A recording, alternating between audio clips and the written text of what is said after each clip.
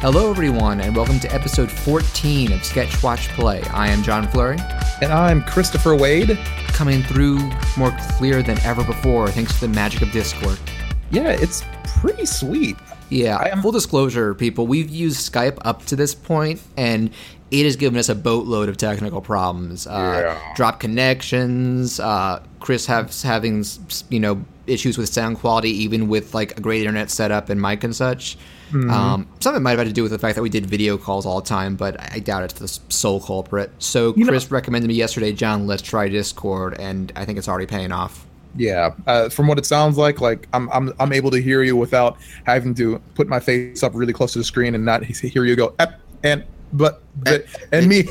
No, don't do that. There was and I think you probably noticed on our Transformers episode, there's a part where each froze for each other. Yeah. So on my end, in the final episode, it sounds like you go, are you frozen? That was actually the most hilarious things I've ever heard like that on other podcasts are once on Generation Animation, Felipe had something that made him slowed down. So it was him going, so Dave. I do remember that. Oh, you heard that? It was the Scooby-Doo WWE race. Yeah. And another one I love, the first podcast I ever listened to, Anime World Order, there's an episode where just the beginning, the female co-host had something happen to her vocals got chipmunked. So they were like, you sound very off, and she was like, I don't know, and they were just losing their shit. Yeah, I'm very glad that so far I'm able to hear you clearly. Let's stick with this for a while. Yes, assuming he doesn't crash on us or blow up my computer or anything. Yeah. But so we've got it's been a pretty straightforward 2 weeks for me at least. Anything interesting going on with you lately, or anything you've seen? Well, I did see Wonder Woman pretty. We're going to get to that in just a second, but okay. Well, okay. Okay, yeah. Okay, well, I'll just say up front real quick. I have a new game and movie I would recommend to people. The Crash Bandicoot remakes are real fun. Obviously, it helps if you're a fan of them already, but they did a really nice job doing it. The graphics are amazing in it, and they're still quite fun. Very hard, but I've definitely been hearing. I've been seeing a good deal of love for the new Crash. For a new Crash game that's come out, Twitter's been pretty happy about it. The reviews have been better than I expected too. And you know what? This is probably a good chance for me to jump in because I really wasn't a big Crash Bandicoot fan aside from the commercials where he's the guy in the suit, which they brought back. Guy in the suit, and you're hurting my arm. I'm like, who is this guy? Snake, clear the area. I'll scare it off. But no, I mean, did you not like the games when you played them?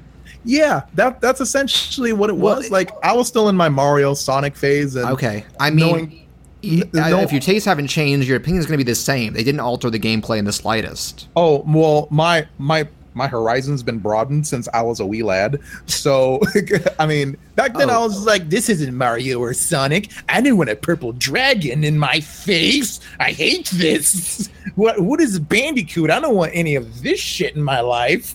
So they followed the Sega pattern of, nobody knows what an echidna is. Let's go with that. Yeah, basically. And me who had a big book of animals was like, I don't see a Bandicoot anywhere. They're making this up. Nope. Yeah, just really obscure. But yeah, they're fun games. And I feel what was I going to say about them. You mentioned, I was going to make a segue because you said Horizon. I can't believe I'm reading this, but apparently, at least in the UK, it's the biggest single little title exclusive launch of the year so far. You're talking about Crash. Oh, really? I know. I can't believe it. I hoped it would do well, but it's done real well. Oh, wow. That's which amazing. Gives me hope because one, I think they even said this kind of is testing the water to see if anybody's interested in a new entry. Yeah. And two, maybe that'll tell them let's do some Spyro remakes too. I would be up for that. I actually liked Spyro more than Crash back in the day, so I'm hoping that I hope that him being tethered to Skylanders wouldn't prohibit it. Best case scenario, they can keep both around. Yeah, same here. Though I wasn't really big on either of those games, I still preferred the look of Spyro. Me more the gameplay, but they were both very fun. And also, I think we had mentioned this before Yooka-Laylee came out, that we were kind of hoping that recent renewed interest in developers in 3D platformers could encourage people to make more. And I still don't know if Yooka-Laylee sold well, but this selling well could mean good avenues regardless. Yeah, I still haven't seen official numbers for Ukulele, but I mean, there's hints towards the sequel. Playtonic has still been very communicative about like they're right now they're plugging away on getting the Switch port done and doing more patches. So it's not like they're going out of business or anything. But and I played a little bit of it. I wasn't blown out the water from Ukulele. I did have those good vibes from we talked about it. Me and Colin, and I wasn't blown away, but I really liked it. So hopefully they get another shot and they can refine it even more. And so, but I recommend the Crash Dash remakes. I'm actually going to do a video on them soon, but we'll talk more about videos in a bit. The other thing I want to recommend real quick is I've been wanting to get out and see more movies that aren't just blockbusters lately.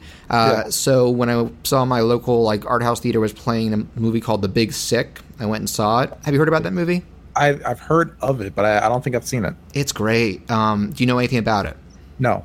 It is kind of a semi-biopic because it's an actual thing that happened. It is written and stars Kumail Nanjiani, who is on Silicon Valley. He's done a lot of stand-up. He's in the new Mass Effect. He's a kind of a rising name who... This is what actually happened. He's a Pakistani-born guy whose family moved to America in his teens, and he's doing stand-up and meets a girl who things get along with well, but there's some culture clashes. He doesn't want to tell his family about her. And then she gets sick and is put in a medically induced coma, so he ends up trying to spend time with her parents, played by Holly Hunter and Ray Romano, both wonderfully.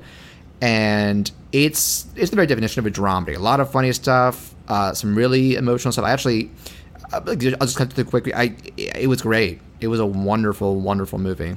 Gotcha. Very funny, very sweet. I actually teared up at one point.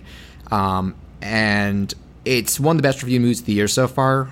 And I hope it does well financially. I mean, it doesn't have a huge budget, but I hope it can catch on, as those kind of movies go. And I hope it gives Nanjiani future opportunities. I like him even more now because I went on Rotten Tomatoes. He did his top 5 movie list, and one of them is Iron Giant. Oh, my kind of guy. You found a friend. That's awesome. I've got a friend in Nanjiani. But yeah, but since I cut you off earlier, I think we have both seen Wonder Woman now. Whoever you are in more danger than you think. Be careful, Diana.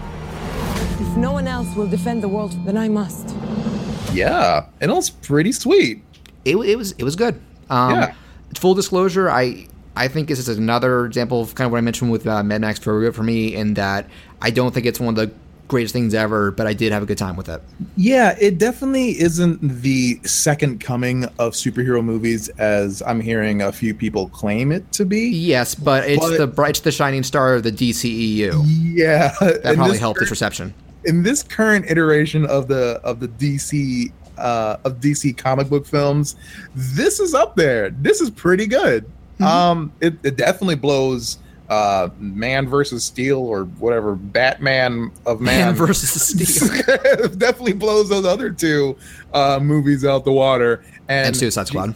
Yeah. I haven't even seen Suicide Squad. I still haven't either, but I've heard so little good. And actually, I think I've said it before, I did like Man of Steel, but it wasn't deep. This has a little more substance to its story and themes. Yeah, but Wonder Woman, all right, I hear a lot of people give it a lot of flack for the exposition that happens in a movie, but me being the kind of person that actually likes exposition when it's done well, this handles it pretty well. Are you talking about the opening act? Yeah, that actually was one of my biggest problems. It did feel a little like less plot, more setup. I guess I had a weird Windows 10 review privacy settings. Anyway, but it wasn't bad. And I didn't think the movie was bad, but I was like, you're not really getting it's hard. It is tricky to nail both exposition and plot progression at the same time. If you focus too much on one or the other, it won't work. Yeah. I mean, don't get me wrong. When I knew as soon as I saw what's her name, Robin Wright. As soon as I saw Robin Wright in that film, I was like, she's gonna die. She's tough as nails. And you're just saying no spoilers, no spoilers. Oh, right. I'm sorry. Well, it's a half hour in, so it's not the worst spoiler you can do. Well, yeah, okay. Don't get me wrong, she has a lot of badass parts, but that is the first act is essentially, exposition, and I didn't mind it. I don't know that much about Wonder Woman in the first place. Same. So when I'm watching it, I'm like, this is fine. I didn't know until just the Justice League cartoon that she's basically the DC Thor. Yeah, basically. I thought she was just a woman who had like good weapons or something. Like, no, she's like basically a demigoddess.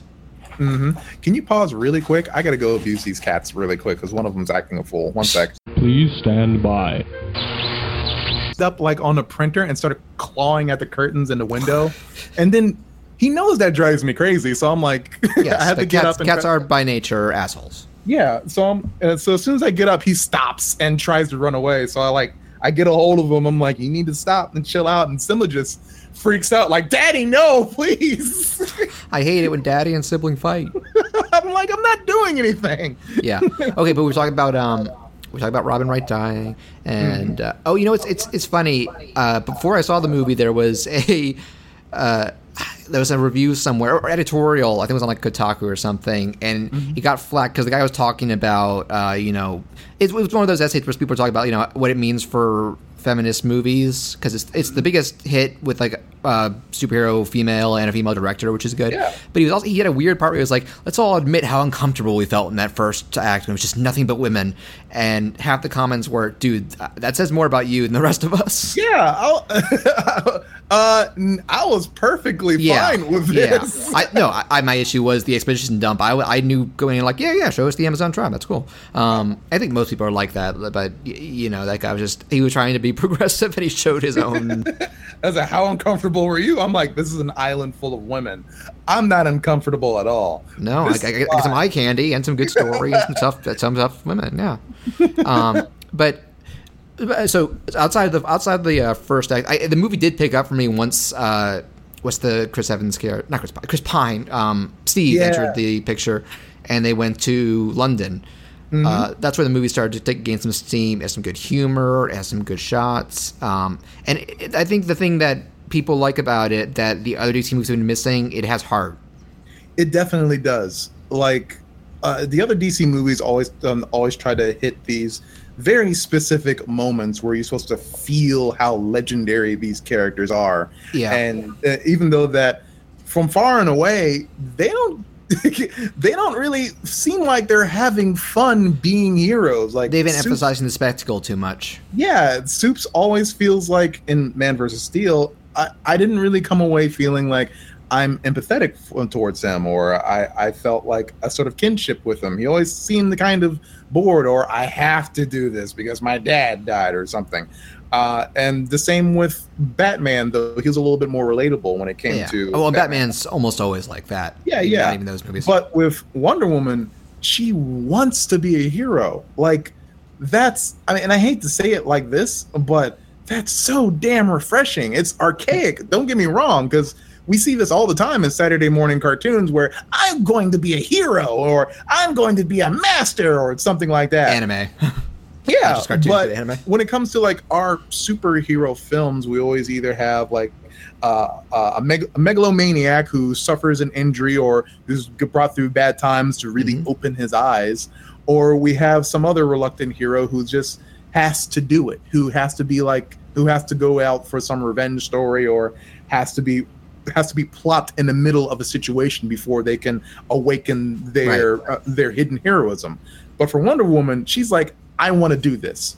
I want to be a hero. Yeah. I want to learn how to fight. And you actually, that old comparison you make actually kind of ties to, because obviously many people have compared this to First Avenger, the first Captain America, because of its period piece setting. Granted, it's World War I instead of II. But that actually ties into, like, one of the reasons I love that movie so much, and Steve Rogers in general, is that his entire motivation is about doing right.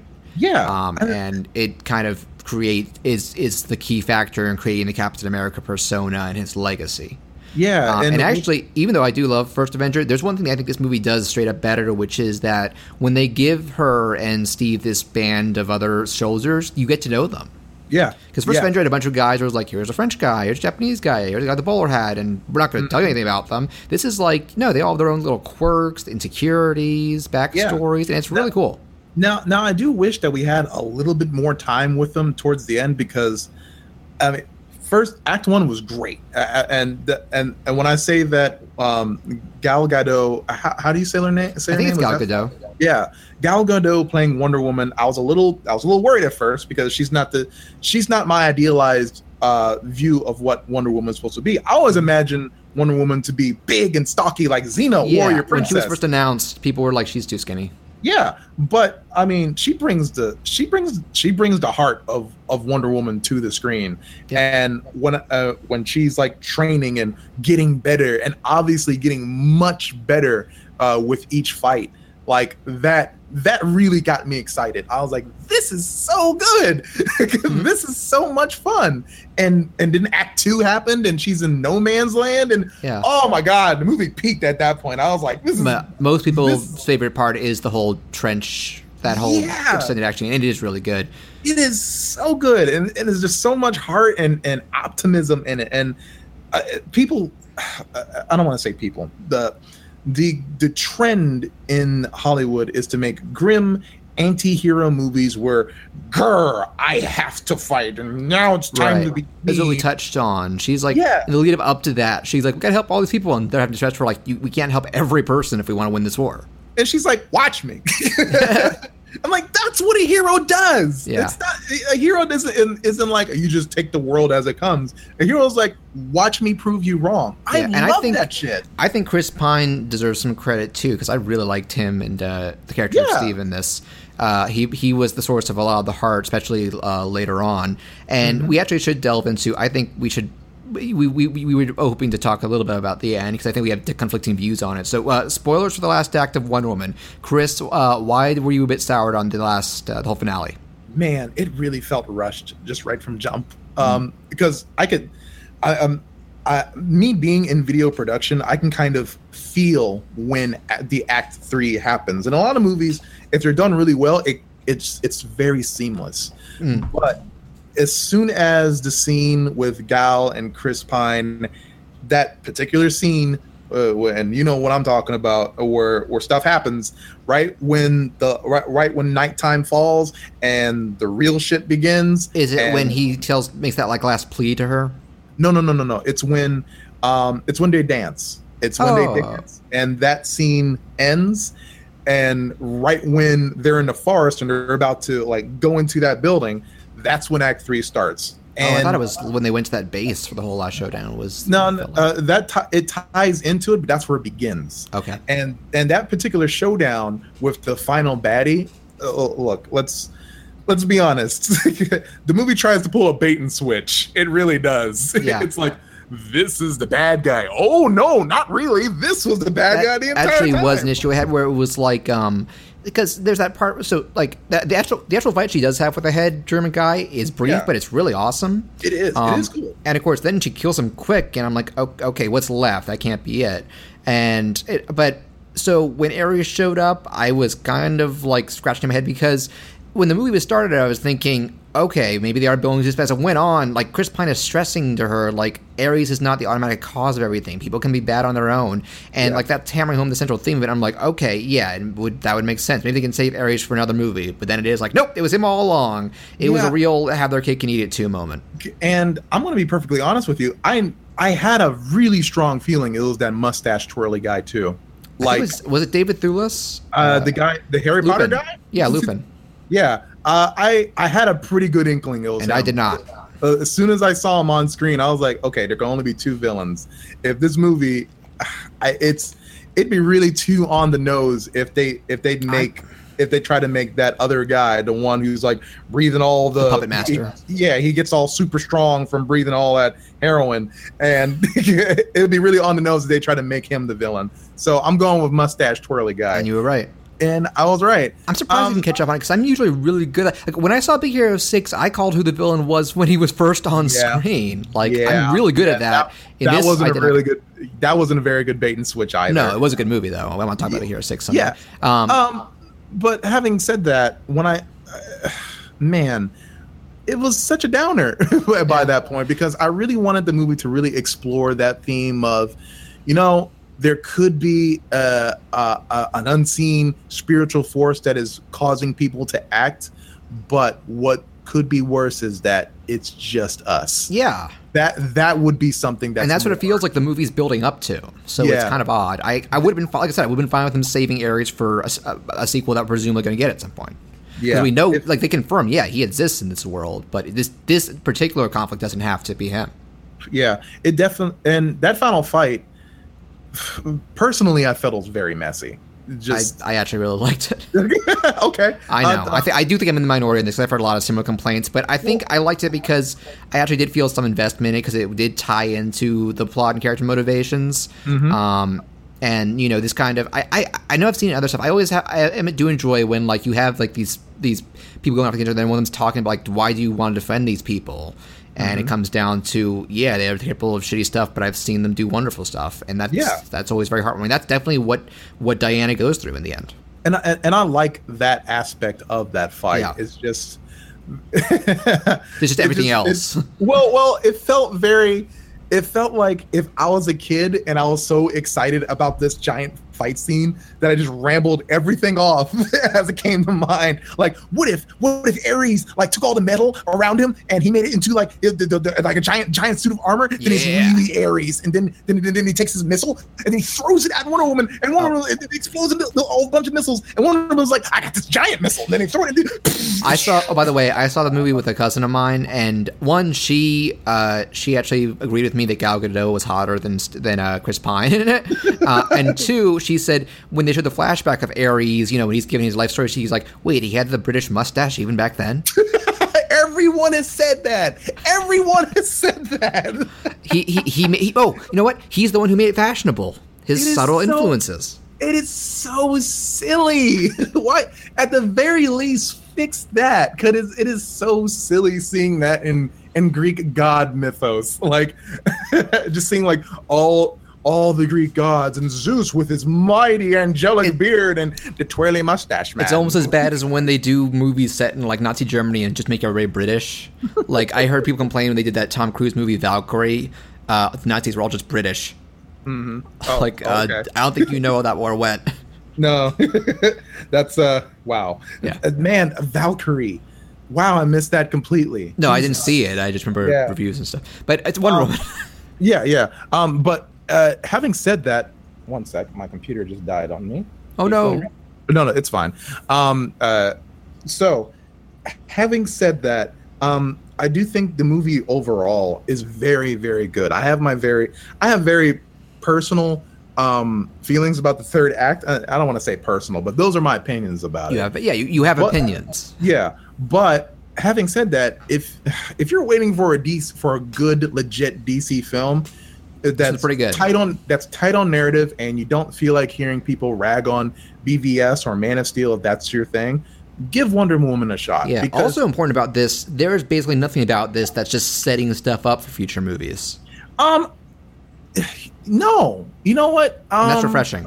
It is kind of refreshing. There were a couple points, but they were very small. Where mainly the bookends. It was like at the top where the van comes in. You're like, that license plate says Justice League on it. Aha! But that's really it. Wonder Woman really stands on its own, and you don't really need to see it to see Justice League or vice versa. It's kind of the same thing with First Avenger, because it's so set so far before everything. They kind of can't really force it, even if they want to, for the most part.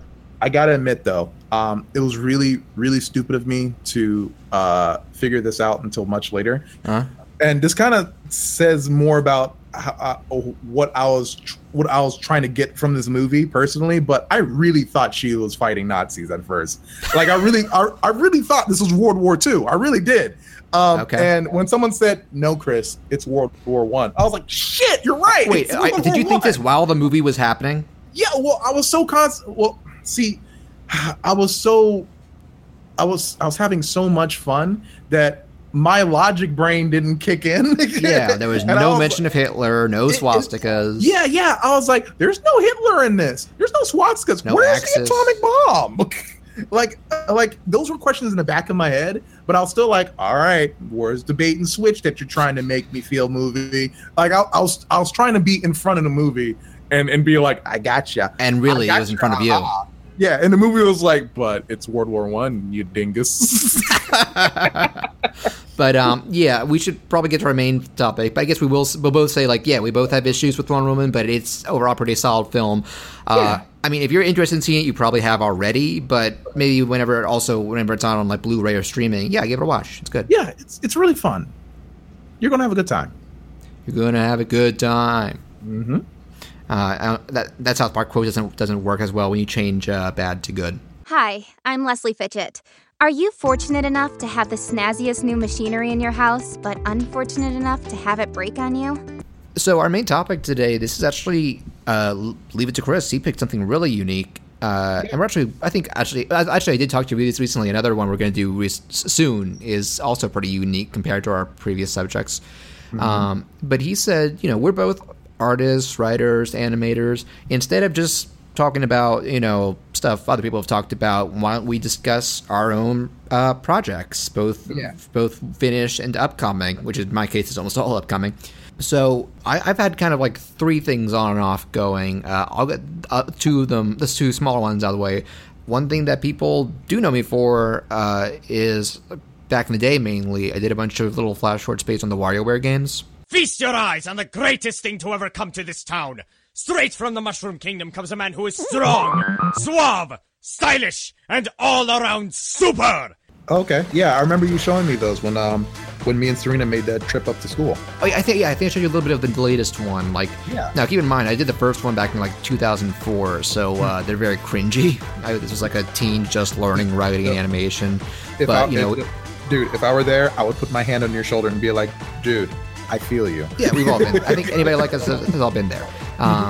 And you can find them all on Newgrounds, and another person uploaded the old ones to YouTube also. They're called WarioWare Tuned, to play on how they were like WarioWare Twisted, WarioWare Touch. And actually, one interesting thing is about those is that I actually still do want to do more with them, but it's kind of becoming more of a, I have a new one that's halfway finish but I put it on hold to finish a promo short for the main thing we'll talk about. Mm-hmm. And I kind of have an idea of alternating between them and then stopping Wario after a few more episodes. But there's still stuff I want to do with that because I love that franchise's style and the character concepts are so much fun, and Nintendo does nothing with them. Yeah. And back in the day when those were starting to hit the scene, when they were making them regularly, and I was like, this is kind of neat.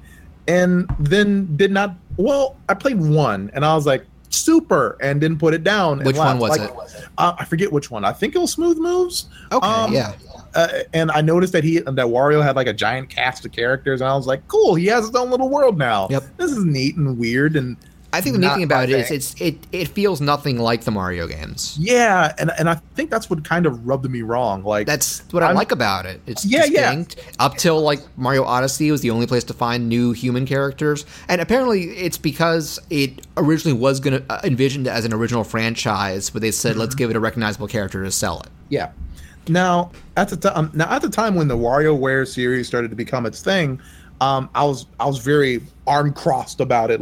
This isn't Mario at all. When you think about it, it's the raving rabbits of Mario games. Yeah, it really is. And I honestly should have given it more of a shot because it's real.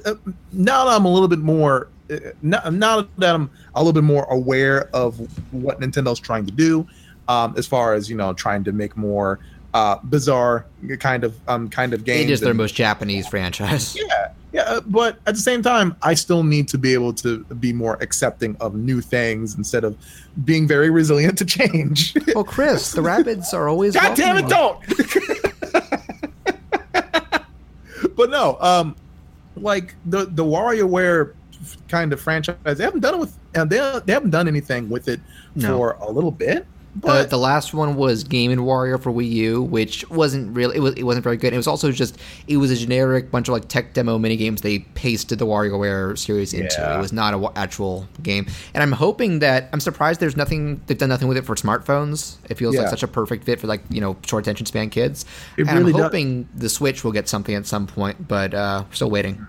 Okay. But just speaking of the cartoons, it's fun to have all these little characters with just crazy concepts and personalities. Besides Wario himself, who I like Wario more than Mario because he has more personality. He really kind of does. He's just an asshole. He doesn't care if you think he's an asshole. He thinks he's great. He's all about the money. Yeah. I'm kind of waiting. There's a bunch, not a bunch, but there have been some fan concepts out there for the next Mario and Luigi kind of game. Wario and Waluigi. Yeah, Wario and Waluigi, partners in crime. Yeah, and I kind of want to see that. It'd be really interesting. I keep hoping that like the main, any like Mario main games or sports games will acknowledge the spin-off series more, because there's also Wario, Yoshi, and Donkey Kong. And they generally, the characters that originate from those franchises get like no representation outside of them. But you went and made some fan animations on that on Newgrounds, and honestly, like growing up, I didn't really visit Newgrounds that often. Like it felt like the cool hip place to be, and I was just like, I don't do cool. When I first found about it, I was like 11 or 12, and I was scared because of how raunchy it was. I was like, this will get me in trouble. Yeah. But then, like in high school and college, I was way into it, and I still check it out every now and then. Well, I grew up in not very, but I grew up in a moderately conservative household. So Newgrounds, the stuff from Newgrounds was pretty. It was on my grandmother's radar. So it was like, you better not be on that Newgrounds, or it's like the Faces of Death. I'm like, but it's not though. No.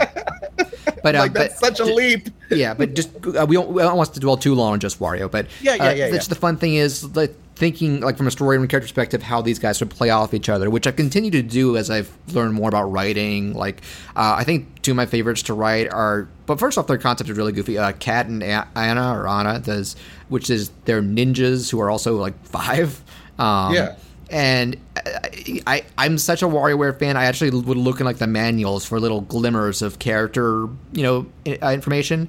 And I got that. Oh, one of them's kind of bossy, the other's kind of shy, and like, okay, we'll play with how they act around each other. And other ones like that. One of my favorites, Dr. Krygor, who's this weird looking bald old dude with like a tight jumpsuit and some cybernetic parts. Yeah. Just fun playing with that because like. In one game, you find out he sleeps on top of a toilet. Mm-hmm. And I do like half the voices in it. I'm not a particularly good voice actor, but I still have fun doing it. Like with Krygor, I talk like this, and then I slow the pitch by about 20% to sound older and deeper. I don't know. I kind of like it. So yeah, I mean, no. Sometimes I think they come out all right. Sometimes I don't, but it's whatever. And like I said in the past, finding other people to do the voices, and actually the girl who I got for Kat, Anna, and 9Volt. I love 9Volt because he's like a fourth wall breaking character because he's a Nintendo fan. And of course the big fan favorite is Ashley, the little goth witch. Kind of Nintendo's answer to Lydia Dietz when you look at her design. Gotcha. And so she plays all 4 of them, and now she's doing some really big stuff. And there's going to be more with that. I'm working on one episode right now that's like the idea of like the games never say like how Wario met all these people. So let's do a little story about that. And the one I want to do after that, I don't know how I got the idea, but that'll be funny, which is much of them going to court and becomes like an Ace Attorney parody. Okay. But Wario, I'm still a big fan of the franchise, and I still want to do more with it. I sometimes when I put videos on YouTube, I get commenters still saying, "When's the new Wario coming out?" Like it does have something of a fan base, which both surprises and really humbles me. You know what? It's kind of like me and button mashers. That's. Oh, you still get some people asking about it? I still get some people asking about it. It's cool, isn't it? I get strangers asking me about it on the internet. Yeah. I have friends who just come up to me and be like, okay, so now that you have your other show done, or now that you have your other film thing done, where's Button Mashers, Chris? And I'm like, God, please, I'm trying. Me, it's just the internet, because most of the people I showed it to back when I was making it were like family members. But yeah, I'll when there's more done, I'll talk about it. And the other thing is that I actually have started, and you were linking to it. I'm finally getting going with doing like YouTube review and list videos. Yeah, I just did a top 5 things from E3 this year, and the gimmick I had going forward is that it's going to be like an animated me when it shows me instead of just a webcam, which is not an exclusive concept. There are plenty of other people you can see do it, but I want to try to put a little more. Like most of the time when I see people do it, like their mouths don't move. There's a few stock poses, and I get it takes time, but I'm like, I think I could budget like some poses to reuse, know when to cut away, and one thing I know that outside another side I used to love Spill, which I mentioned briefly with when Tyler was on. That was their gimmick with their reviews. They would show like flash animated versions of themselves talking about movies, but they would do webcam videos where it was their cartoon selves with their lips covered by the laptop screen. Yeah. So it could just be them talking about whatever. And that'd be something I could do for like smaller editorial type videos. And which we brought up earlier, the first thing I'm doing is I'm recording footage and writing a review for the Crash Bandicoot Insane trilogy. Ah, cool. And I also mentioned to you, I think what I want to do after that, and this is kind of happened by chance, is I've kind of been on a Sonic kick. So we're getting close to Mania and Forces. And I started playing the PC version of Generations. Not only does it run awesome, like 60 FPS, high-res, but people figured out how to mod it. And I want to do a video about all the both awesome and just crazy mods, like different levels, different characters, different features. So that'll be fun. That would be fun. Like I'm pretty stoked to see it. Yeah. Well, we're gonna have that Sonic talk fairly soon, I think. Definitely. But when you mention like you see a lot of YouTubers who are just using like just like a still image of like their character pose. In a lot of ways, that kind of works, but it's good for time. But only if they kind of like vary up the poses. It's like say like how Aaron does his Ego Raptor with his sequelitis videos. Mm-hmm. Like you really have to be super expressive. Actually, I haven't watched sequelitis. Ego Raptor I've seen of as like actual animations and game grumps, but not sequelitis. Sequelitis is really fun. It's surprising hearing Aaron like shout some knowledge into video games. He's a smart guy about games. Yeah. That wouldn't shock me. Yeah, but like I would like to see more people like try working with their poses and expressions a bit more instead of using like static flash characters that you can basically just see in the thumbnail. Static JPEGs, mine is going to be animated. And no, I mean, to be fair, we know this, but not everybody knows this. Look, it doesn't matter how simple your cartoon looks. Doing any sort of actual animation takes a lot of time. It does. It really does. Especially if you do it with like conventional frame by frame for drawing, any sort of stop motion, even CG. Like, yes, that fills in the motions for you, but you still got to tweak that, and you got to intricately model and test everything. You still have to build and stage the poses. Yes, there's so much work involved in any sort of animation. And so like, that's why for what I'm doing, I use Toon Boom, which is very much like Flash. And that is, kind of cut out puppet rig animation where you can, for those who don't know how that works, you can you have a timeline with layers, kind of like Adobe Premiere, and you can do different drawings in each layer and connect them to each other. So it's like, if I do a character, here's one for the mouth, here's one for the head, here's one for the arm, here's one for the hand. And you can individually like, all right, move it from this frame to this frame this way, rotate it this way. And one really great thing is drawing substitution. So like for my mouth, I don't have to redraw the mouth each time. I can just one time draw a different mouth shape and like then click for each frame and be like, okay, switch to this one, reuse. It's kind of the same principles when you look at like old, like the earliest of TV animation, like Hanna-Barbera. They had no money to work with, so they would you would see a lot of the same poses and mouth shapes because that was efficient. Yeah, and a modern day example would be something like My Little Pony, which I think uses Toon Boom Harmony now. Instead of Flash like it used to. And even though there is some frame by frame animation that they put into, it's mostly twins. Yeah, I'm not a Brony. I'm completely indifferent to the show as its own in the Brony movement, but it does look pretty nice from a visual standpoint. Yeah, like they know what they're doing. I'm kind of excited. I'm kind of excited about the movie. I'm not even going to apologize. I watched the trailer. It does have some very nice. It's a genuine visual upgrade. Okay, can I just give like a very, very small tangent here? Like whoever's animating like the full frame animation, like the animation like entirely on that trailer. But whoever's animating the villains, holy shit, the villains look fucking awesome. I actually like the Michael Pena sidekick you see in that trailer. Okay. Yeah, he's the porcupine guy. Whatever he is, but he's like, I love pie. But I like Michael Pena, so... but also, my main takeaway from that trailer is that I want the song they use in it. It's not out, because apparently it's made for the movie. I'm not going to see the movie, but I want that song.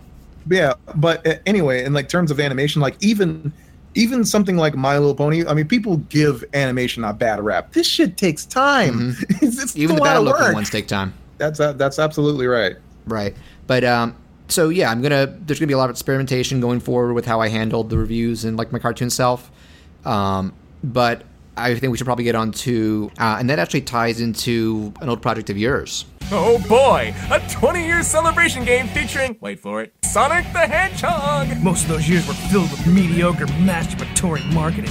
There was no lube. Hey man, I like Black Guy the Hedgehog, okay? How? Explain yourself! Taught me how to be a real thug, you job turkey. That's not even what the game was about. And those golden rings I collected went to help support my community. Are you bootlegging Scarface? Yeah! Playing Shadow the Hedgehog or watching Scarface do not make you black. Oh man. Yeah. So around 2011, 2012, I had an idea where I essentially was going to do like you did and use my cartoon characters for a video game review series called Button Mashers, where I had like two of my older characters from a long time ago just get up and review games in their apartments.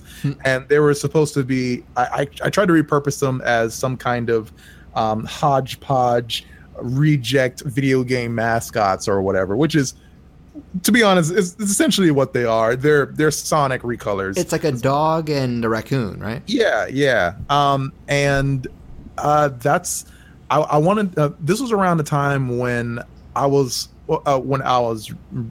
had an idea for another series, and I wasn't sure whether or not. Well, I had two paths. I was like, okay, do I want to become a full-time YouTuber, or do I want to try and get a job somewhere in my area? And jobs were super scarce in that era. It was middle of the recession, pretty much. Yeah, and they're still not very prevalent at this point. No, either. but they're better than. Yeah.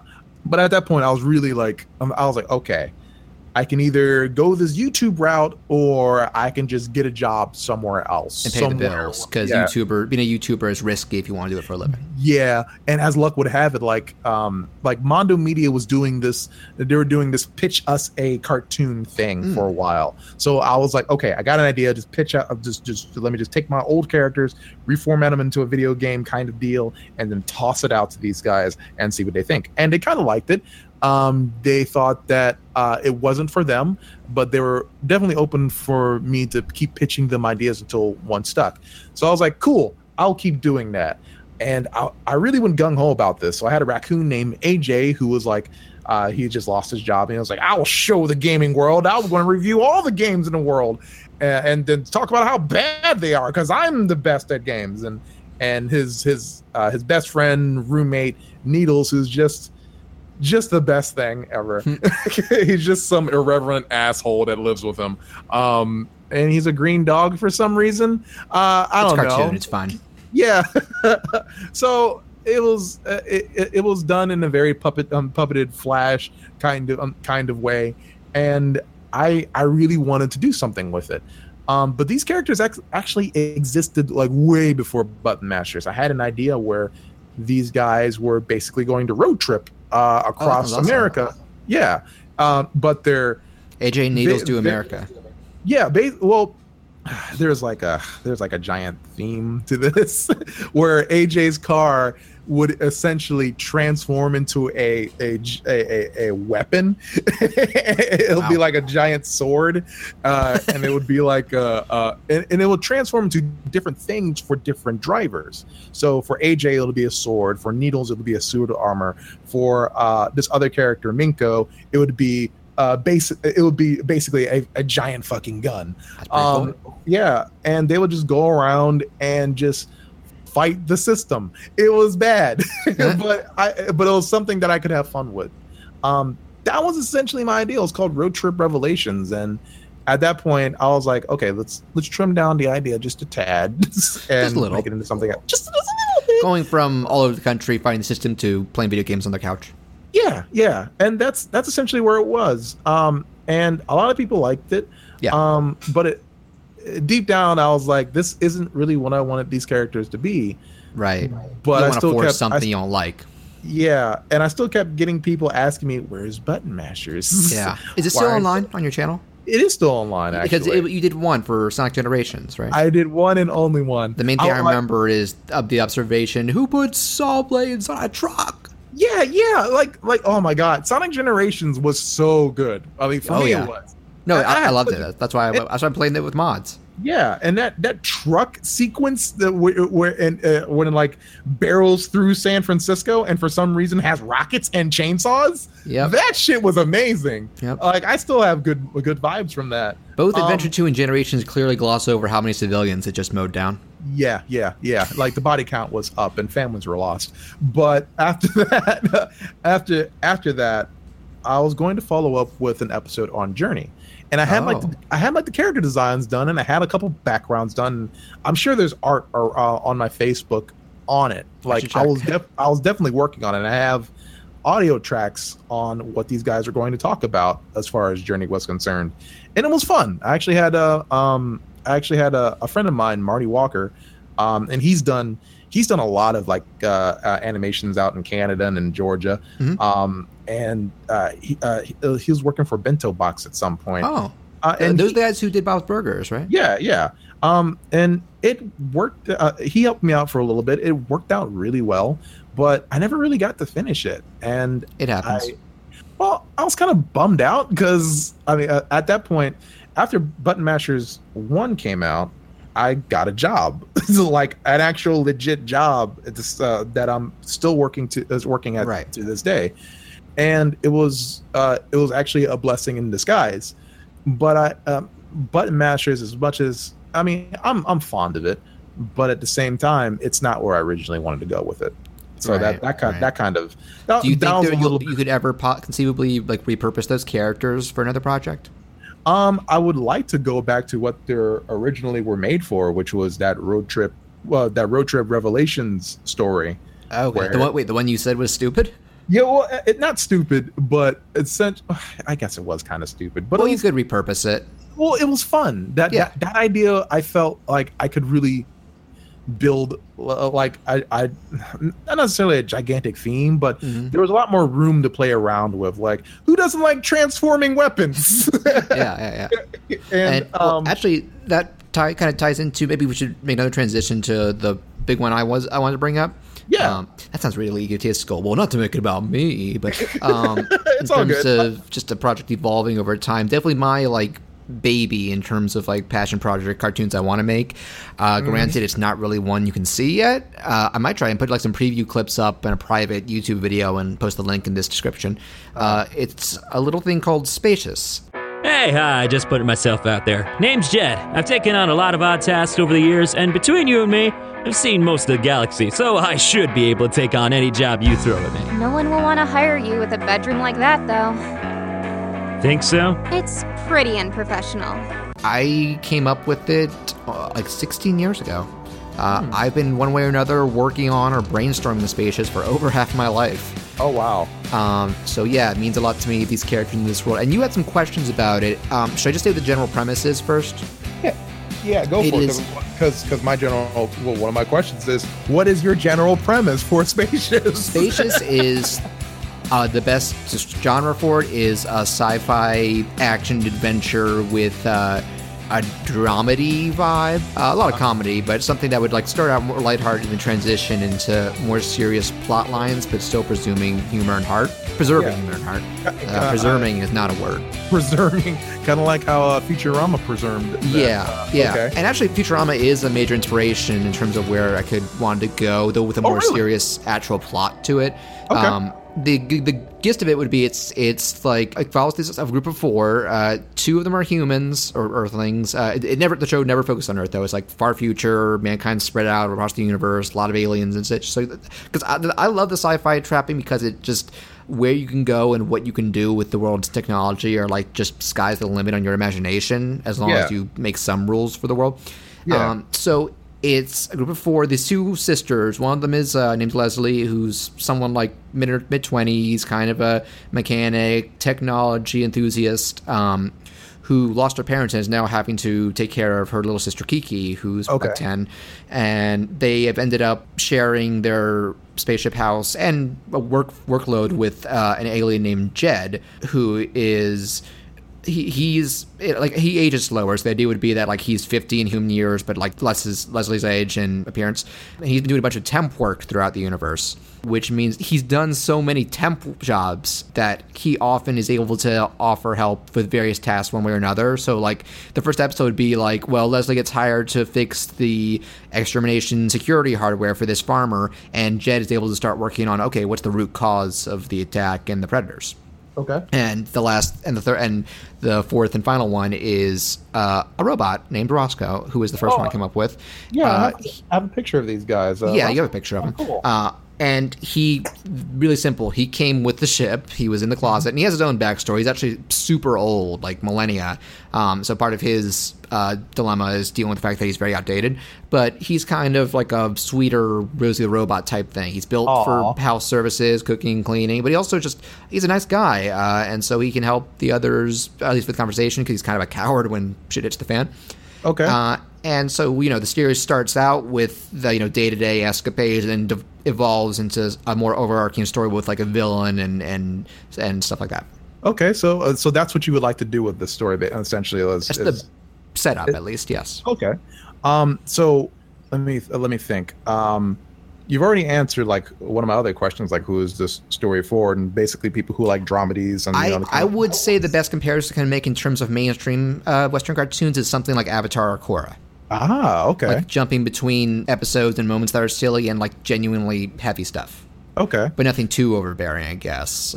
So you're still developing the idea. What is and this is a bit of a generic question, but what was the moment that you found when you're developing this story? What was the moment that you were like, yeah, this could work? What was that moment? I don't know if I can narrow it down to one single moment. There's been a bunch of little ones, like in terms of the characters themselves. Like I had to start thinking, like, I have like initial gimmicks for them, but there has to be like what drives them. Like Jed is someone who is kind of a toned down version of someone like Rick from Rick and Morty. Not a pure asshole, but just someone he can be very lazy, apathetic, and even greedy, but he does truly care for these other people and have a good heart. I mean, obviously, he'd have to be that way if they wanted to stay with him. But he is someone who is visibly flawed, and he's someone who tries to act lackadaisical about so many things, but it's because he has some real regrets in how he's handled his life up in previous points.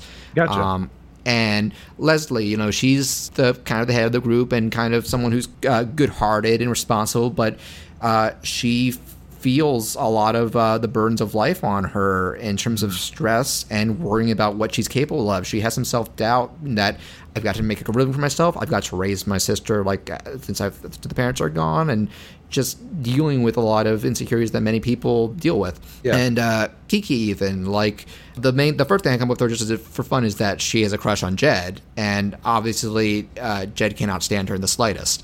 Yeah. And she makes no efforts in hiding that, and he makes no effort in hiding, like, leave me alone. But I was like, well, what else? And then another thing, I think just putting a little bit of like my own interest in the characters, she wants to be an artist. My recent pieces include a pretty starlit sky, a sparkling crystal cave, and actually, I don't remember what that one is. A flaming sun? Or maybe just some spicy food. I don't know. And so she spends a lot of her time using the Hollow Pen, because I'm trying to do a little bit of like, integrating future technology and ideas. So she has like a light up pen that can draw like neon things that hover in the air indefinitely. Okay. And Roscoe, he doesn't have that so much, except just dealing with the feelings of age. He is technically the oldest of them, and he has to deal with what happened in his life before as well. But one other thing I want to talk about that is still in the early stages compared to all the because there are other characters that I didn't even bring up, but I will talk about it some other time. That opens up over time the world of the show. But I'm trying to one thing that's really important for me to be setting up is atmosphere. Yeah. And which is tough because I specialize in character drawings, not environments, but I've been practicing to draw like where the places they can go to. What's the vibe? Just something ethereal and otherworldly, something that get you sucked in and make it feel unique. There's like a handful of things like I've watched or played that accomplish that in a way that's hard to put into words. I don't know if you've ever had that feeling. Anything you got in mind for the world? Yeah. Well, one thing like I was saying is talking about like the technology, where the idea is like you wouldn't use wallpaper for almost anything. So like you could put like little holograms with a little battery on a bulletin board. You can just have like a wristband to do wireless money payments to another wristband or something. Like Leslie's main tool, instead of just a wrench or just a big thing, it's like a base that materializes different tools at the top half of it. Okay. And other stuff. Actually, one thing that I'm trying to work out because of the tricky world of YouTube copyrights is music. And some crazy inspirations for it. But like one thing I think people got to value is a good theme song to any sort of show. And I got to the point where I actually found like this little duo on YouTube a couple years back and said, hey, here's $1,000 in the show concept, make a minute-long theme song, which I'll play in the background now of this episode. And they did great. I sent them some like sample songs, like Here's the Vibe, and did this great little 1-minute song. Did I tell you about them already? I think you may have mentioned it. But, so they started out as a duo called Adapt Music. You can find them on YouTube. They haven't updated in years, but they would do cover songs of various pop and rock songs, and it was awesome. And now they're in a proper indie band called A World Away. I love their sound. Like their guitarist, it does have this like otherworldly sound that you would associate with space, and their singer has like so much passion in his voice. They're killer. But one other thing I want to turn into it with, because like something I'm doing is I've been finding websites to buy the royalty-free music. Like there's a site called Pond5 where you can buy visuals and audio. You pay a one-time fee, and then you just use them in videos. This is the most out of the blue one because it's kind of recent. But something I love the idea of that has basically almost never been done is cartoon series having like their own unique songs associated with them. But I'm not talking musical numbers. I'm talking like actual, pop rock songs that you'd hear on the radio. And I kind of came with this idea when I rediscovered a show that I watched as a kid called The Raccoons. You ever see that? I do remember The Raccoons, yeah. It's a pretty run-of-the-mill show, but one of the things the thing that's genuinely awesome about it is, I don't know how it happened, but the guy who made it, I guess he had friends, so he made like an actual like 80s rock and pop soundtrack of songs that would play in the background. I don't know, it just adds to the mood. Yeah. And I'm trying to do stuff like that for Spacious. I actually have a friend of mine from college, Ryan, who's like, here's a bunch of songs I've worked on, and you can use them, and stuff like that. And that's what I'm talking about. That adds to the personality of it, like to accentuate the mood, to accentuate emotions. And there's a lot I want to do with Spacious, and granted, it's not going to look amazing out of the gate, or maybe ever, because if you want to do multiple episodes, then I got to stick with the rigs animation and just being able to get things out at a equal time. But and the last thing I'll say about it, unless you have any other questions, I've already got some cool voice talent for it. I got one actor or actress for each gender in the main roles. Leslie and Kiki are being played by a girl named Kaylee Mills, who is actually she's another living in LA doing it professionally. A lot of indie productions, but let me pull up right now. She's actually she's been hyping up on Twitter. She's going to be in the English dub for a recent anime called Occultic 9. Occultic 9. Yeah, I don't know anything about it, but she's one of the leads, and I think it's her first lead role, so I'm excited for her. And I keep hearing that name come up, but it's from the creator of Steins Gate, apparently. Okay, all right. So it's probably got some hype behind it. And for Jed and what did I say about Kaylee? Not only has she been super supportive about the project, she did a great thing where, once I paid her, she was like, hey, add me on Skype and you can direct me over a conversation. So she does high-quality recordings of Kiki and Leslie, and I can say, like, do it more like this, do it less like that. I'm hearing a lot of creators are doing that a lot more often. Yeah, it's awesome. Like if they want to like develop their own thing, I know Chris Niosi has done that. Yes, well, he's a voice director in general. Yeah. That's amazing in of itself. Yeah, he's a busy guy. I really like him. But I mean, that's a thing to do nowadays. Yeah, I don't think I have it in me to be voice director, but it helps for some, like if you have a passion project like this, to be hands-on like that. Yeah. And the last thing I'll say about those characters is like, I'm trying to be very conscious of, like, she even asked me, like, so is Kiki meant to be like annoying? Is she meant to be a raptor? It's like, no, there are way too many characters who just get on your nerves and just are assholes. Yeah. I'm like, no, it's still kind of a tricky balance there, but I'm like, she needs to seem real. There should be moments where she knows to be. There should be moments where, like, no, she can be as capable as the others. We'll talk more about those characters. But the other one for both Jed and Roscoe, another indie guy named Patrick M. Seymour. Patrick N. Seymour. I don't think he's been in like AAA like stuff, but he is super busy. If you look up his indie roles, there's like a very popular Minecraft Machinima series he's a regular in. Okay. I found out about him through a cool indie game. Did you ever play Freedom Planet? Yes, I do. Yes, I have. He's Torque. He's Torque? Get out. Yeah. Cool. It's funny because his actual voice is a lot deeper. So like the one he uses for Jed is deeper, and then the one he uses for Roscoe is higher than that or Torque. Cool. He's got some good range on him, and a very funny guy if you look up his like Twitter and stuff, like or his YouTube. He does like comic fan dubs. I remember one I saw where he dubbed Mario and Toad, and he did the Toad voice, like Mario, what's the scariest thing you've ever happened to you? And Mario goes pianos, and it shows the Mario 64 piano. Oh God. Yeah, exactly. Yeah. And so he's been really supportive about the project too. Nothing about directly on Skype yet, but maybe when we get back. So to finish up Spacious, I've recorded and I'm currently animating a promo short. Since I know a full episode would take all that much longer, so it's kind of like practice animating the character rigs the first time because making the rigs has taken forever, obviously. And it's the idea of like everybody but Roscoe trying to record like a little ad, just put on like the YouTube equivalent. Like Jed's like, here's all my skills. Leslie's like, here's what I can do with repairs. And Kiki, being naive, is like, I'm a 10-year-old putting up my drawings for online critique from anonymous people. And when Roscoe, who's filming, points that out, she's like, it's anonymous comments. How bad can they be? And then Leslie deletes the video and she's not looking and is like, it got corrupted. It's deleted. Yeah, it's gone forever. Sorry. Kiki's response is, well, good excuse to make another. Oh, poor child. No. Poor child. Don't. So naive. Awful. No. But yes, no. I will talk more about Spacious when there's more to say. But we do have one more thing to talk about, and this is something that everybody can actually watch, and I've been linking to in recent episodes. Chris, let's talk about The Will of Monsters. Not every day some fathead monster headbutts you from the sky. Okay, I really don't need some noodle-arm chick calling me names right now. If you can't pull me up, just say so. Did you just call me a noodle-armed chick?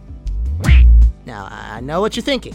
I'm gonna let him fall. But if you just look deep down... Nope. Holy crap!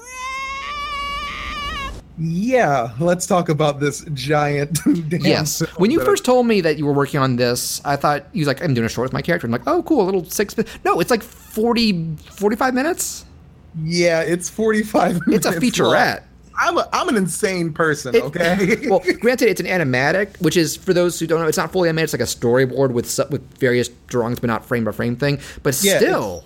It's a rough draft. Still. It's... When did you start working on that? Actual? Wow. Because the characters, you had other projects them originally. Yeah, yeah. Actually, go ahead, Chris. You lead the talk. This is your baby. Oh, okay. Well, feel free to ask me questions, too. Okay. Because... What was the genesis of this project? Okay, the genesis. All right, can I be real with you? This was I made this project on a bet. Okay, what? I made this project 10 years ago on a bet with my younger brother, Tyrone. I did not know that. We kicked around the idea of making our own cartoons and stuff, and at the time I was like, Tyrone, I call him Justin. I was like, Justin, I want to make my own cartoon studio. And he was like, yeah. I want to come up with some ideas. And I was like, yeah. I'm like, get this. Magic Hobo. And he's like, I feel you, Magic Hobo. I guess technically the characters still are. Well, and the thing is, like, we were like, okay, here's what we're going. We're going to take a week each, like separate from one another and develop the idea of Magic Hobos. All right. He was like, yeah. All right, cool. So we took a week. And we came back together, and it was like, here's my idea for Magic Hobo. And he essentially came up with what is now his long-running comic, Elements of Light. And that was just off that idea, which was merged with another idea he had. Mm-hmm. That was like a Japanese RPG kind of offshoot.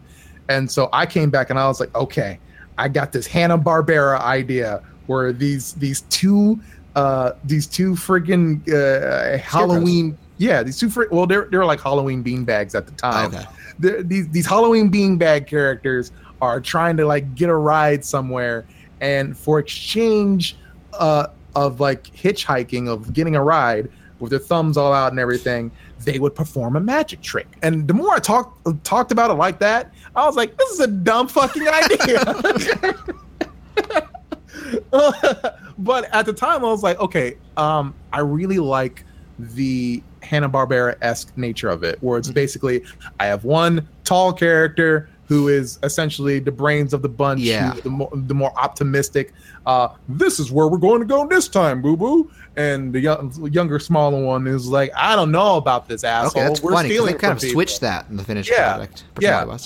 But by this point, I was like, I was working as a temp. Mm-hmm. So I was with a temp agency. I was working in some kind of sleep clinic, and it was such a weird sleep clinic too, where they were apparently, while I was kind of goofing off on my own, like trying to develop these characters, this sleep clinic was basically stealing people's information. And I was like in the filing room. It was a good thing I was kind of procrastinating at the time, because all this was happening beyond my knowledge. So I was like, now they're scarecrows, as I was typing on my laptop. Thanks for procrastination. Yeah, thank God for that. And the more I developed it, I was like, I kind of like this. This tall character is now a scarecrow. He's made out of straw. He throws flash bombs to make magic tricks happen in order to get kids to throw him money. And the kid and his little kid sidekick is like, all right, so I get to bring the kids over, and we get to basically make the show for them. That's cool. And it kind of built from there. I made a thing. I knew that there needed to be a third character in there at some point, and I thought it needs to be offset with something else, someone else, maybe a girl, maybe of a different race or a different species altogether. Right. But I definitely wanted to keep the vibe of the Halloween-ness to it, and I was paranormal. Like, yeah. I was like, I got to create my own kind of scary that's a word, walla walla wub wub, whatever Rick and Morty. Wubba dub dub. Wubba wubba dub dub. I wanted to create my own like little Halloween shtick. So Pi came along. Who was a witch for those? She was a witch. Yep. Pi came along. She was a witch. She had at the time the scarf around her neck. Right now it's an enchanted silkworm. Back then it was an enchanted tapeworm. And I didn't really think about it. I just wanted to throw everything at the wall and see what stuck. You know, I was throw tapeworms at the wall. Yeah, I was like, it's got to be bizarre. It's got to be weird. Like, whoa, no way, no one would pick this up. It was, man, those early days were something else. Well, you did do some. You worked on projects involving them back in the day. I think that's actually how I first got to know you outside of like us being classmates. Because like full disclosure, like when we were going to school together, we didn't talk to each other that often. It was very casual. And then later on, like you started doing meetups and stuff. I also found out because you had Todd, my old roommate, work on this stuff with you. He's a very talented artist. Look him up, Todd Chern. Todd's amazing. Yeah, it's awesome. Yeah, and so that's when you were showing like clips of. You envisioned like a little series for them. And that tapered off, but you know, obviously you still want to do stuff with them, and you kind of so Will of Monsters is basically a reboot from that idea, right? Yeah. When I was working with Todd at the time, this was around the 2010 2011 era. I basically when I became comfortable with these guys, I was like, it is now called Pumpkin Jam and Pie. Yes. That's how it's called. That's how everyone will name it. And everyone will remember it every day. And no one remembered that name. It's a mouthful. Yeah, I essentially came up with that name because I had fond memories of eating pumpkin jam when my grandfather took me and my brother to this timeshare in like, okay. I forget where it's at. I didn't actually know what the pun was with Pumpkin Jam's names. I did know Pie was probably talking about the food, and she actually referenced that in the finished short because her scarf is named Raspberry. So she's like, we're like Raspberry Pie. Oh, you don't like jokes. Waka waka waka. No. So I had fond memories of that, and I was like, Pumpkin Chairman Pie. Everybody's going to remember that. And I made a YouTube series out of it. But the problem was, I wrote that script for that YouTube series in a day.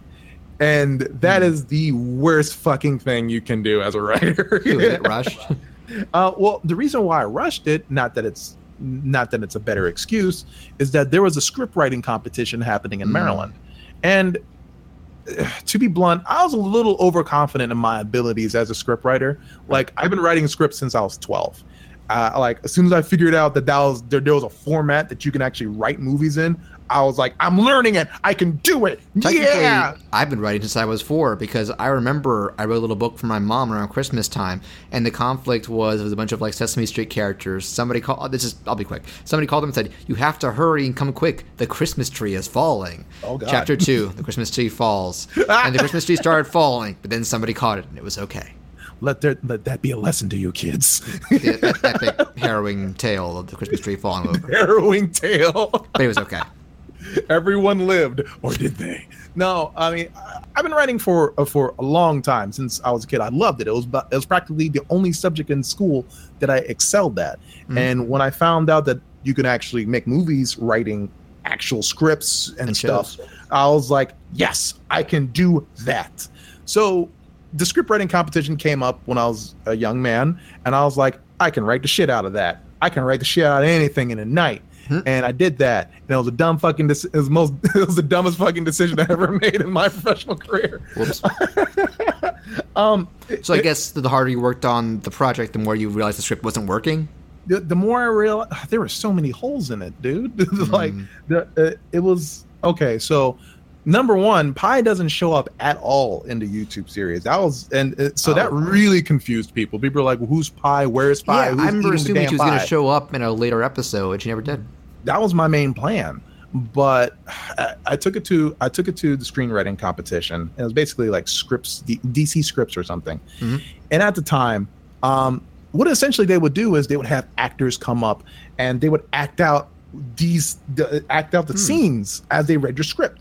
And and the crowd loved it. They were because the actors really got into it. They brought a lot of energy into it, and they had a great time. The judges fucking hated it though. The judges were like, "Why is there a narrator?" Imagine Simon Cowell being like, "Scarecrows. Nobody wants to hear that. No one's going to buy this dreadfully awfully dreadful shite."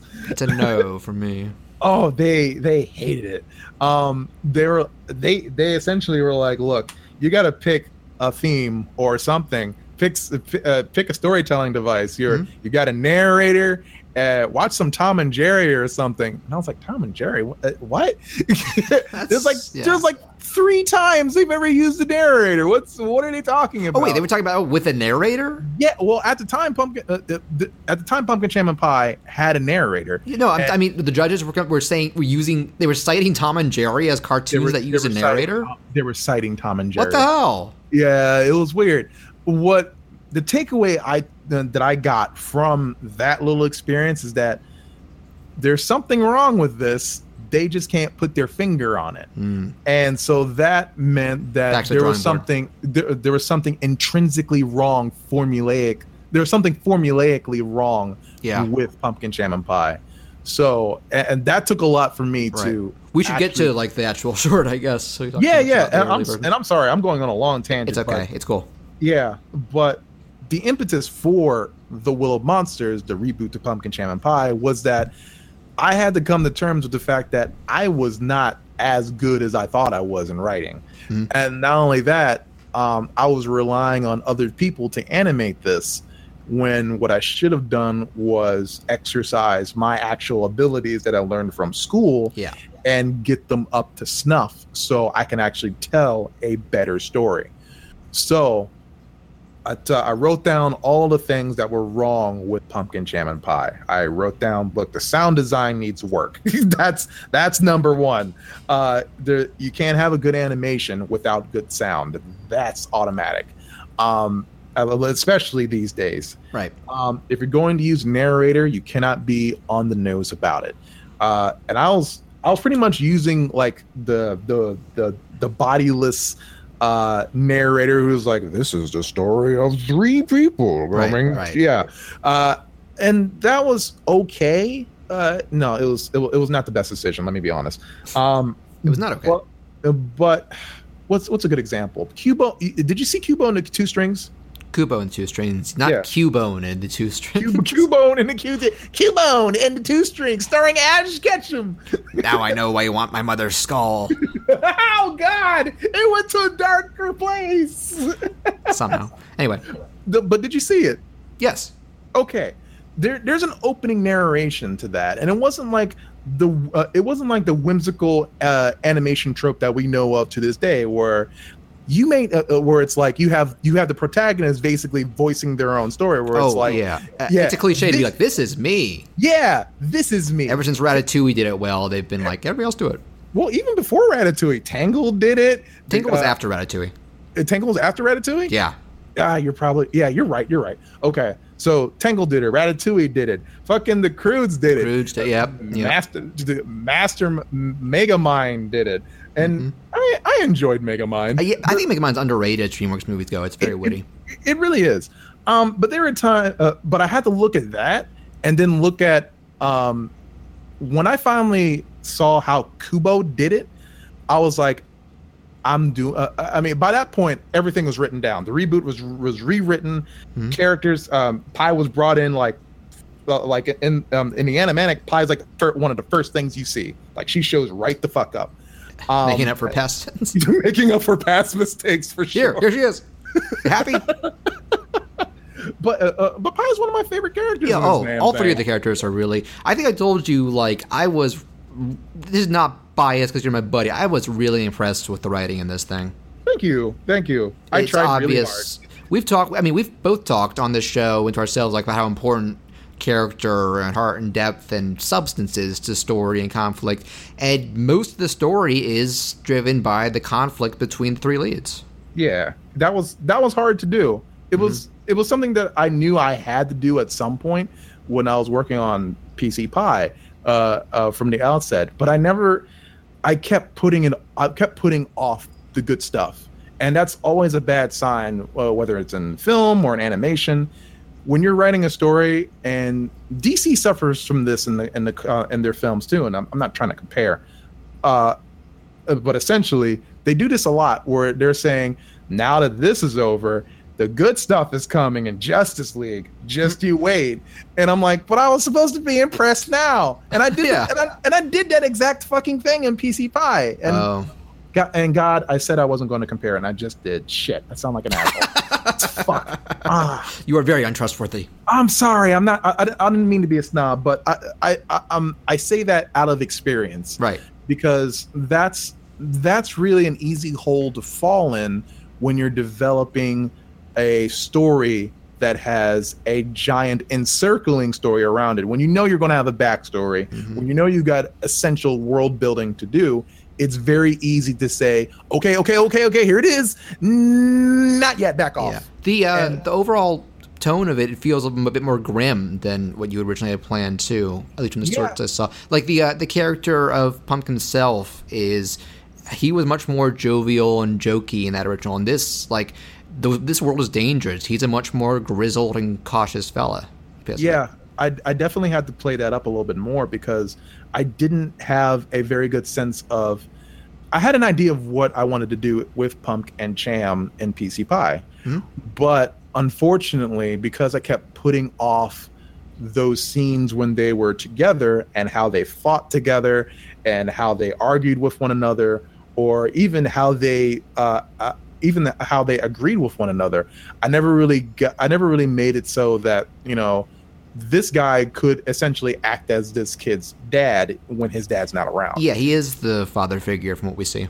Yeah, he's not biologically Cham's father, but he's trying to act as the father figure.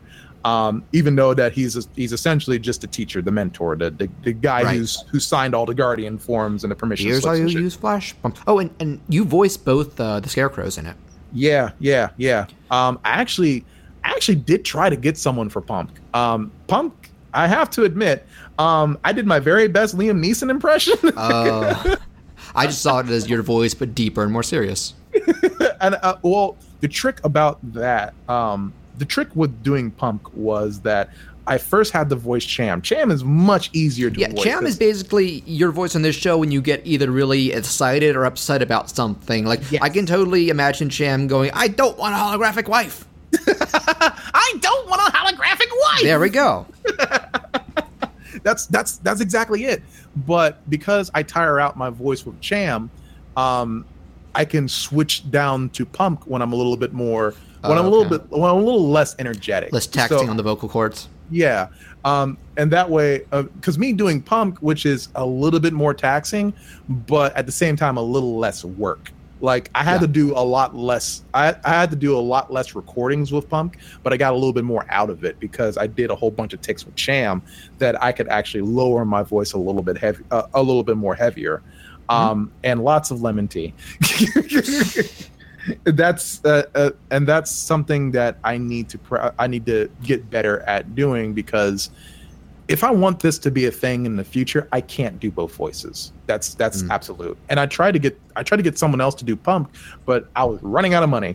Right. I think you said, is the voice of Pi in that it's a temp one? Pi is voiced by Sheila M. Lin, and she is the temp actress for Pi at the moment. Are you eyeing someone else, or how's that working? Actually, when I first did Pumpkin Cham and Pi, I met an actress named Michelle Allegra Murad, and she, when I say that the actors came up and they nailed that, shit, she nailed that shit. Nice. She was essentially, and the funny thing is, she was basically being Pumk. She was playing the super jovial, super energetic role, and I loved the shit out of it. Like, when I saw her play as Pumk, I was like, she could really play Pi. Like, she can really play this energetic but really sad 14-year-old girl. So are you still intending to get her back? Yes, that's the plan. Cool. And she's she says she's down for it, but I gotta say, it's been so long that I felt really bad about the first time around not going as well as planned. I mean, like, better late than never. Yeah. I hope she's not too upset with me. Oh, you haven't reached out to her? Oh, well, I have, and she says she's down. She's down. Yeah, she's willing to do it. I think, yeah. Yeah, it still kind of sucks. It's taken me this long. It happens. Yeah, well, it does happen, but it's also I see this a lot with a lot of budding creators, and I've butt heads with a couple of them on certain animation groups on Facebook, where they're like, I'm going to change the industry. I'm a hotshot writer, but I can do it all on my own. Yeah, you need other people. Animation is not, in very rare cases, you can lift the entire workload on your own, but at some point you're going to damage yourself. That guy who made Nova Seed hurt his hand animating the entire thing. I mean, then there are lucky exceptions, like the Brothers Chaps. Yeah, Homestar was all those two guys, but they founded a legit careers off of it. Yeah, but at the same time, you have to know where your limitations are, right? And you have to be willing to exercise what you're lacking in. I don't want to try and totally dominate the picture. That's something I'm keeping in mind with Spacious. Really, like trying to figure out like, when do I want to do like more intricate animations and walking in different environments? Like, what's the best way to conserve without just making it seem like no effort? That's a tough rope to walk, right? And that's why I'm like, conceivably, I might not finish this show till I'm like 60 or something. But I'm like, hey, I gotta try. Well, luckily, because there are so many advanced animators who came out of the Newgrounds era of the internet, that nowadays they're like, look, we've developed a myriad of techniques that you can copy off or like you can learn from. Regular collaborators like Studio Yada. That's all basically Newgrounds type animators doing awesome group work. Well, it's not just them either. Like, you've heard of Harry Partridge, right? Yes. Like, I had no idea that he actually has an animation like tutorial set online on YouTube. Oh. Like, it's called Hoo Ha 2. I thought you were going to say he has a whole team do his shorts. No. I think he partners up with a couple of people every now and then. Probably, yeah. But from what I found, like, he has like a nice 12 episode series of, like, if you're going into animation and you're working with Flash, here are the steps that you can follow. You don't have to follow them all. I mean, you should get a good understanding of how they work. Does this cost anything? No, it's free. Just jump on YouTube. I'll link you. I'll look it up when we're done. Yeah, there's that. There's animation. There's animation classes like Animation Mentor. There's Alan Beck. There's Toniko Pantoja you need to on know about some of Gumroad. these. I was not aware. Yeah, I definitely need some more practice with drawing animated.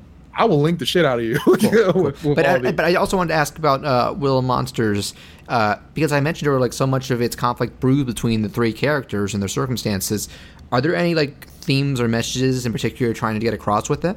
Oh, definitely. Well, there's a theme that we all think we know everything just because we either A, experienced, or B, we just come from a very traumatic place in our perspective. And a lot of these are justified, but we never really take into account the hurts and the bullshit that other people have to go through. We may have our own individual prejudices, but we need to get the fuck over them if That's we're the going to big live thing in this I was world. getting is showing some of the effects of prejudice. Yeah, that's definitely there. It's Zootopia with scarecrows, basically. No. Basically, it's when I first made PC Pie, I was going for the Halloween thing. I really wanted to be. I really the old wanted one just looked like straight up like adventure or paranormal comedy almost. Yeah, that's what I was shooting for. But in this one, I said I need to tone back on the Halloween aspects of this. This needs to act more as a standalone film, and less like a haunted house adventure you see. It's still there a bit, like pumpkins. Like there are like spend like part of the movie on a giant pumpkin. The villains are a bunch of crows. But yes, it's not the focus. Yeah, it's more of it's instead of treating it as a heavy aesthetic, it's more like a moderate to light aesthetic where these people may live in a Halloween-esque world, but it's less about scaring one another and doing trick-or-treaty kind of stuff and more about, hey, you're my neighbor, then you need to act like it. Yeah, in this world, the crows are more scary than the scarecrows. Definitely, yeah. I mean, it was like that in PC Pie too. But even more so, I guess. More so here. The main thing that I really had to start thinking about was when I made PC Pie, and I keep saying that like 1,000 times, and I know I'm irritating people, but I thought about it as more of like a series. Right. When the idea of Twom came around, I started thinking of it as film. So I started and I love film. I love movies. I live and drink this stuff. I work as a cameraman at work, and I'm the lead photographer. I had to think in shots all the time. So when it came to this film, I started really analyzing all the things that I've learned in film, like as much film convention that I learned in college, all the stuff that I learned from film as a young man, and what film can be as it relates to our culture. So that meant that I really needed to buckle down and study what are the tropes that follow along this kind of adventure, and I really have to. If I'm going to use cliches, I need to use them well. Right. Cliches can be done well. Yeah. If I'm not going to subvert them, then what can I do to at least entertain the audience? Yeah. Or keep them engaged at some point. Yeah. And that's something that took a lot of book reading, but at some point it has to go from book reading to actual application, and at some point I said, if I'm going to start rewriting it all together, I cannot write a script, because number one, animation companies these days, they go from storyboard and then they try to write it out for their actors. but I've relied on script writing as a crutch for too long, and that's what really hurt me the first time. So John Kay would not like you. I don't care. No, I don't either. What I essentially did was I wrote a shot list, and it's still kind of a script, but more in terms of this is shot 1. What sequence A? What does shot 1 do? It's a fade in, tilt down. Tilt down to said character, yada yada yada. In actual scripts, you don't put camera moves in. You set up the scene. You give a general overview of what characters. And that's will be been my doing. approach to spacious stuff. Is more of a script type thing. Maybe once I do like the first full episode, I'll try and do more of the actual technical layout in terms of writing. Yeah, the shot list really did help me out a lot more because it helped me to stay away as much as possible from breaking the 180 rule.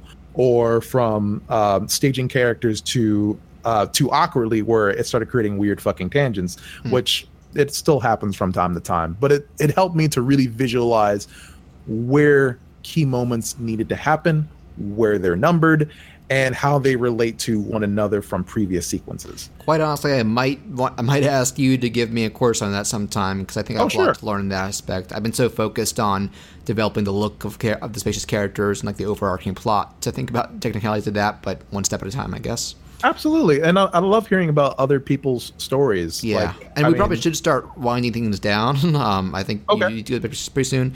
But people I will be including, I've included a link to the Will of Monsters animatic on Vimeo over the past few episodes, and I'll continue to do so. Yay! I'll also include ones from my E3 thing. I'll try and put up some stuff for Spacious. I'm also, Chris, I'm going to be editing audio clips from both things into our discussions of them. But I did want to ask, do you have any additional questions about Spacious? Okay, I got one. Yeah. If your characters have a favorite video game character, who would they be? Let me think. Roscoe would probably be Clank. Okay. Jed would probably be, I would say Travis Touchdown, but he wouldn't like the weeaboo aspect. Travis Touchdown. I haven't heard that name in forever. But he's coming back. Yeah. And we heard 3 for the Switch. But I don't. But the fact that he's like such a anime fan, I don't think that would be Jed's kind of thing. Yeah. Leslie would like Samus because she's so reliant on technology. Okay. And Kiki would like. I'm trying to think of someone who's very reliant on the arts in games, and that's not a very common thing. Probably just a cute character like Kirby or something. She's like, I can draw him.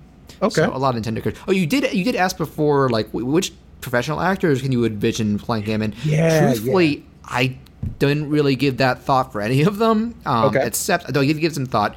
Okay, no, you know what? I had one long ago. Back when I watched Hey Arnold all the time, I was like, I could totally see Roscoe having Mr. Simmons' voice. Mr. Simmons? All right, Jed, you're very special. Like, it's a very sweet voice, so that's I think that's where I got it from. Yeah, I love Mr. Simmons. But though I give more thought, I think Jed could conceivably be voiced by. Do you know who Josh Keaton is? Josh Keaton, yes, I've heard of He's him. the main guy in Transformers Prime that we talked about. Cool. And he's done a lot of. I'm not very good at naming like his main roles, but he's done others. He's the current voice of Spyro in the Skylanders games. Not the cartoon. They got Justin Long for that, but you can hear him in those. And he pops in other stuff. He was the young Revolver Ocelot in Metal Gear Solid 3, I think. Okay. He's a busy guy. I'm just not. There are plenty of like voice actors whose names I recognize, but I couldn't really tell you any of their big roles because often it's just stuff I haven't gotten around to. Okay. The girls, I could not tell you. All right. Aw. It's kind of very particular for both of them. Like with Leslie, it's kind of like not too high, not too low, just something that can be stern, something that can be sweet. And Kiki also like something that you can buy being a kid voice, but nothing too annoying or energetic, screechy, or stuff like that. And yeah, that's always a tough road. And that's something that Kaylee's been very good with working on, like doing, like, you know, when she first auditioned, doing multiple pitches and stuff. And we finally said, "Oh, let's just go with this." Okay. And like there are other elements of Spacious that I didn't mention. Oh, I technically I will be doing a voice in it. The quote unquote fifth lead is Jed has a little guy called Jim, which is a little parasite attached to his scalp. Ooh. Who you'll see pictures of him at some point. He's a little like blobby antenna thing, and the joke is he does like it's like a parasite basically. And Jed got him on his head when he was a kid, but as soon as he found out he wasn't dangerous, he was like, "I like you. You can stick around." Okay. And right. And in a way, Jim's almost like his conscience. He has more morals and responsibility, a sense of responsibility to him. And he's one of those characters who speaks gibberish, but everybody can understand. Okay. And Chris, you're going to love this. I'm basically going to give him a rabbit voice. You're going to give him a rabbit voice? Yeah, so it's going to be like, hey, Jim, what do you think? All is lost. The rabbits are everywhere. Give in to the rabbits. No. No, damn. I'm sorry, Chris, but hopefully you'll like Jim more than you like the rabbits. I'm sure I will. And there are like other side characters developing. Like, eventually there is a villain who's like several underlings who are very important characters for different reasons. One recent idea I had, both for the idea of representation and consistency in the story and just fun opportunities, is that they, that they live in a spaceship. And something I didn't bring up that I think is really important to the idea of spaceships is that for all the technology they have, they're still very just trying to make ends meet, kind of a Firefly, Cowboy Bebop situation. Mm-hmm. So they generally live in like the equivalent of a trailer park for little spaceships. Okay. And their landlord / property owner is a gay pair of aliens. But what I'm trying to do is not make their characterization stereotypical and not make the homosexuality a butt of the joke. I gotcha. Like I've brought up in the past, a show I want to talk about eventually that I love is Mission Hill, which was a super progressive show in terms of its gay representation. They knew the right times to make jokes about it, which I don't think I'd do that, but they how these two characters play off each other, because the idea would be that one is big and gentle and the other is small and feisty. Yeah. And they both kind of balance each other out. And they have some fun dynamics and growth to them. And even where the plot goes is like the main villain would be this alien who is just super jaded because he's had some horrible things happen to him in life, even when he had best intentions, and so he takes on a nihilistic, very grim and selfish worldview because he finds out a theory about the universe having a border. And but his idea is, the theory is, if you cut through it and see what lies beyond, the universe will implode on itself like a balloon. He's like, worth that risk. I'll leave everybody else behind. Oh, wow. And so that kind of ties into the theme of him not being willing to deal or try to improve his own world, and just kind of a very warped but somewhat sympathetic villain. But and like his underlings have varying degrees of morality tied to that lead to different conflicts and plot points. You'll hear more about them later. But like Spacious has, because originally it was really I envisioned just a zany comedy with these four and another alien who just kind of got out of the way when I kind of assimilated his personality to Jed's, and another robot who's just not a thing anymore. And but just the older you get and the more time you spend, the more mature and the more ideas you get about story, the more it grows. And Spacious is proof positive of that, I'd say, at least from what I have envisioned of it. Okay. But I think it's a good time to bring things to a close. Sure. I'm sorry I rambled on Spacious for a little bit, but I guess there were just some things that we forgot to bring up that I thought it would be fun to get out. It's okay. Like I said, I like hearing about other people's stories. Yeah, and Will Monsters, everything about the price of that sounds really awesome. I meant to ask, are you intending to go back and do any additional things with it, or revisions or animation? Well, yeah, definitely. I'm actually, at the moment, I am planning out a strategy for a crowdfunding campaign. So I'm taking out time to figure out how my networks, how my network contacts are going to work through this. And sometime next year, I'm going to launch it. So I might have mentioned to you already, I would love to help with it in some way. If you get it going, like with animation or just something. That's fine, because essentially all this money is going to go towards animation. Right. Like and do you still need to pay Pi's voice actress? Yes, that's for sure. But I'm most likely going to do that out of pocket. Okay, that's more affordable, I guess. Yeah, some of the stuff I can do out of pocket. Yeah, that's what I've been doing. Like for the theme song and the two main actors, I just saved up and like, this is worth it.